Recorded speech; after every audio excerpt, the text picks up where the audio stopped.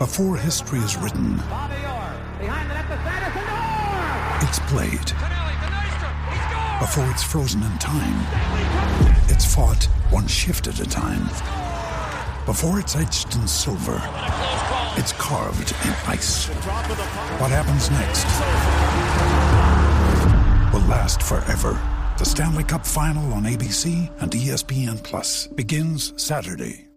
Lucky Land Casino, asking people, what's the weirdest place you've gotten lucky? Lucky? In line at the deli, I guess? Aha, in my dentist's office.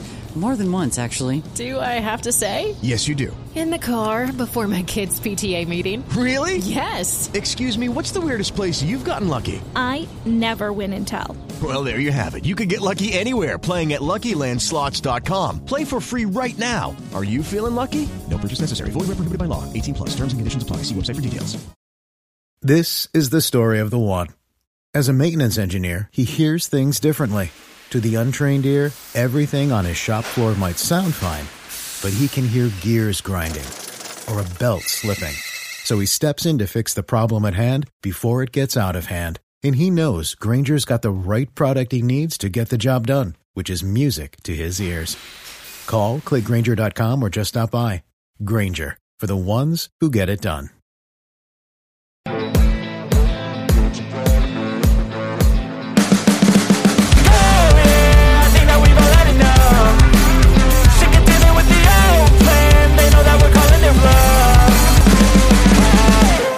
I think sometimes there are sort of arguments where you can say that players have let down the manager, etc. But I think that the defeat to Brentford is absolutely not the case for that, because David Moyes, I think, has got a lot to answer for actually for that result. I think it was very badly managed from him overall, especially the second half. And I want to talk about that, but I also want to talk about a couple of things really as well in terms of our front line, in terms of Mikel Antonio. I mean, all round, that was a really frustrating day, because that defeat to Brentford, from my opinion, was self-inflicted. We could have won that game. We really could have won that game. The first half, I'm not trying to say we were brilliant the first half, we weren't, but I was watching Brentford and I'm thinking they're not that great here. They're okay going forward. Back, they look wobbly. We always looked like we had goals in us. And the amount of quality we've got on that pitch, we should have been causing them far more problems than we did. But we still were winning at half-time. And let's be honest, we should have been leading by more. We were 2-1 up at half-time. But I'll tell you what, the miss from Antonio, I do want to talk about that now, was shocking. I'm really annoyed about that. At the end of the day, I mean, when I first watched it, I couldn't quite understand what happened. But looking at the replay, you can see when Bowens put the ball across the face of goal. This, bearing in mind, this is not far from half-time. This would have made it 3-1. And I genuinely believe if we'd have scored this goal, or scored this chance, we would have won the game. I'm sure of that. I really am. I think it would have been a completely different game. I think it would have knocked the stuffing out of Brentford. We would have been buoyant. And I just think the second half would have played out very differently. Bowen puts the ball across the face of goal. It's going towards Benrahma. Benrahma is in a lovely position to tuck it away. And Mikel Antonio sticks out his leg to try and shoot it himself and misses the target. A glorious chance. Really poor from Antonio. He has been really poor recently. He's shockingly bad, actually. And I'm tired of it, really. I'm tired of the performance, actually, from that game, because I watched that. And in the preview, I said that if Antonio plays, which I expected he would do, I thought we were going to get a fresh, dangerous Antonio, because he hasn't played recently. So usually that indicates you're going to get something, with fresh legs and, beast mode Antonio. But we didn't get that at all. It was the opposite. He looked lethargic. He looked disinterested at times, walking around. A very frustrating performance to watch, actually, Mikel Antonio. I was very annoyed. And that, as I say, that chance was infuriating, actually. Really infuriating. And it needs to be sorted. It just highlights again West Ham's problem up front. We've had this now year after year. It never seems to get addressed. We never seem to sort out our striker position. Keep relying on Antonio, and it's biting us again. It's biting us to have one man up front that we don't have any other options. Well, we do have other options, but we'll come to that in a sec. But this is where we are at. We do have other options, but we have a manager that seems to be reluctant to use the options. Trailing, obviously, we were winning 2-1 at half-time. It was a typical slow start to our second half, which just seems to be a constant issue this season. I don't know why. Aside from the Arsenal game, which was the opposite, we started very well second half. This was another typical come out of the second half, slow, lethargic, tired. Just I don't know what is being said. I don't know why that is the case. I just can't work it out. I don't think anyone can at this stage. No, understand why we come out with such a poor attitude to start our second halves. I just don't understand it. And it bit us again. And Brentford, turned the game around. Own goal from Mavropanos, of course. And then, they went on to obviously get the third goal and 3-2. Now, at this point in the game, you could basically there was a period of the game, the last 20 minutes or so, where Brentford were going to sit back and settle for the lead, settle for the 3-2, and probably with the intention of probably playing more counter, but invited West Ham on, and West Ham really looked out of ideas, very slow, and we really missed Paqueta sort of creativity. And we were struggling. We were really struggling to make something happen. And you look at David Moyes and you think, this is your time now. This is where you show your manager now. So you show what you're about and say, right, let's make something happen.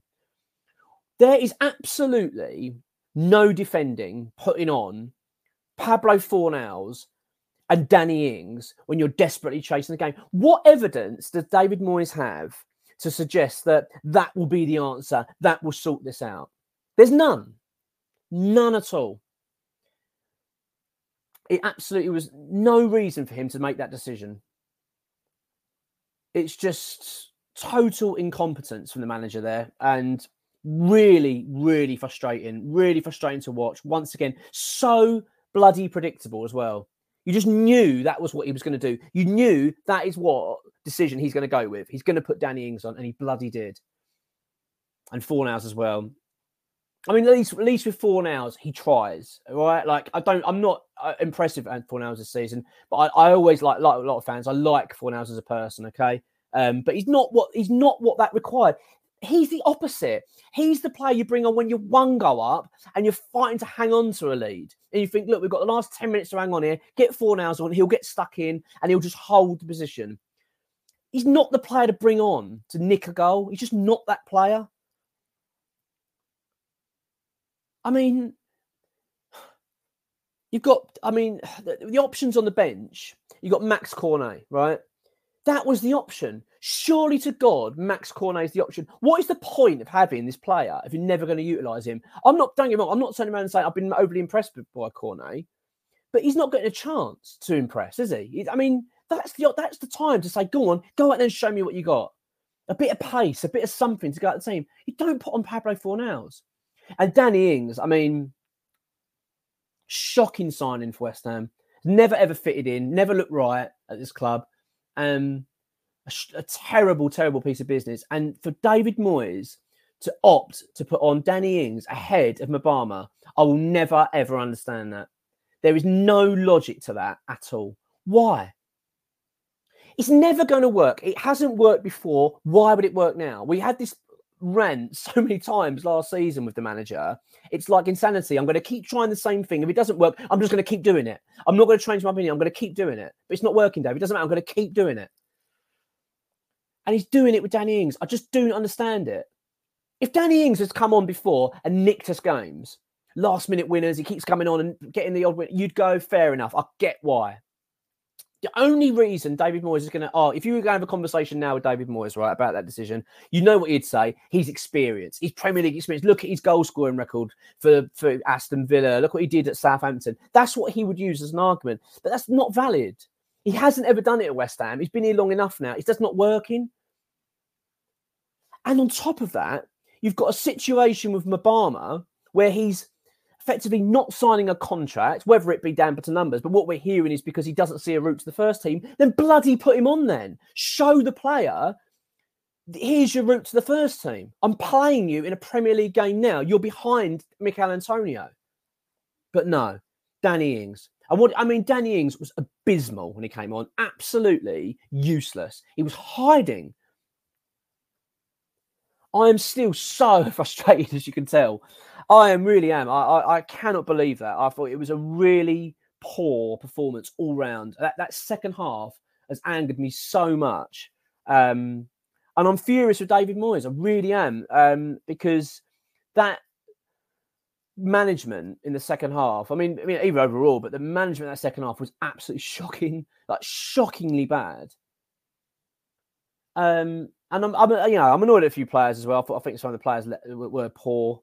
I wouldn't say let the manager down, because I don't think the manager can use that for that. When you are, if David Moyes puts out the perfect team, makes the right subs at the right times, and they just don't perform, then you can't really have a go at him. But when he's making decisions that make absolutely no sense at all, you've got to point the finger at him and go, "What are you doing?"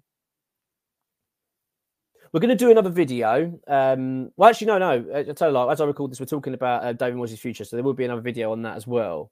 So you can go back and look at that. But I'll tell you what, he's doing himself no favours at all with performances like that on the touchline. None. Because he's just looking inept when you're making decisions that make literally no logical sense at all. There's none.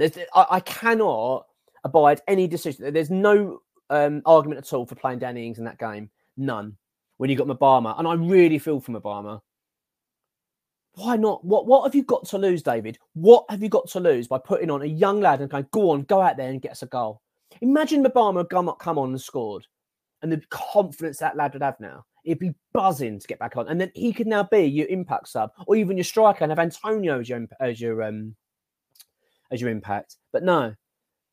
Let's go for Danny Ings. Let's go for plan B, Danny Ings, that never works. And yet again, it didn't work. Really appalled by it. Yeah, I'm sorry for the rant, but I just think it needs to be said. I mean, I'm really fuming with that. That was a really bad day for West Ham. Really bad. Puts us under immense pressure now. Big week ahead. Olympiacos, of course. We're doing a preview on that. Yeah, really bad day. I'm still absolutely fuming with the Brentford performance and the whole situation with that, as I'm talking about here. I really am. It's something that it's got under my skin quite badly, as you can tell. But look, I'm not going to try to dwell on it too much. I do want to try and draw a line under it. And I do want to sort of look forward and hope that we can get a decent result against Olympiacos on Thursday, lift the mood, then go and beat Forest on Sunday. Because these are must-win games now. The next two games are absolutely crucial, league games. I mean, even let's say next three then. Olympiacos, Forest and Burnley are must-win games, all three of them, to have any chance of West Ham getting back into the mix of European football season. Because we're going to slip away. We're slipping away by the week at the moment. 5 defeats in 7 games is absolutely shocking and worrying, really worrying. And David Moyes has done himself absolutely no favours with that shocking management against Brentford.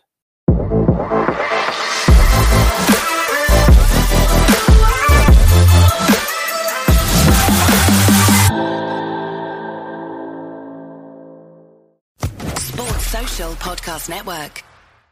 Judy was boring. Hello. Then Judy discovered ChumbaCasino.com. It's my little escape. Now Judy's the life of the party. Oh, baby, mama's bringing home the bacon. Whoa, take it easy, Judy. The Chumba life is for everybody. So go to ChumbaCasino.com and play over 100 casino-style games. Join today and play for free for your chance to redeem some serious prizes. ChumbaCasino.com. No purchase necessary. Void where prohibited by law. 18+ terms and conditions apply. See website for details.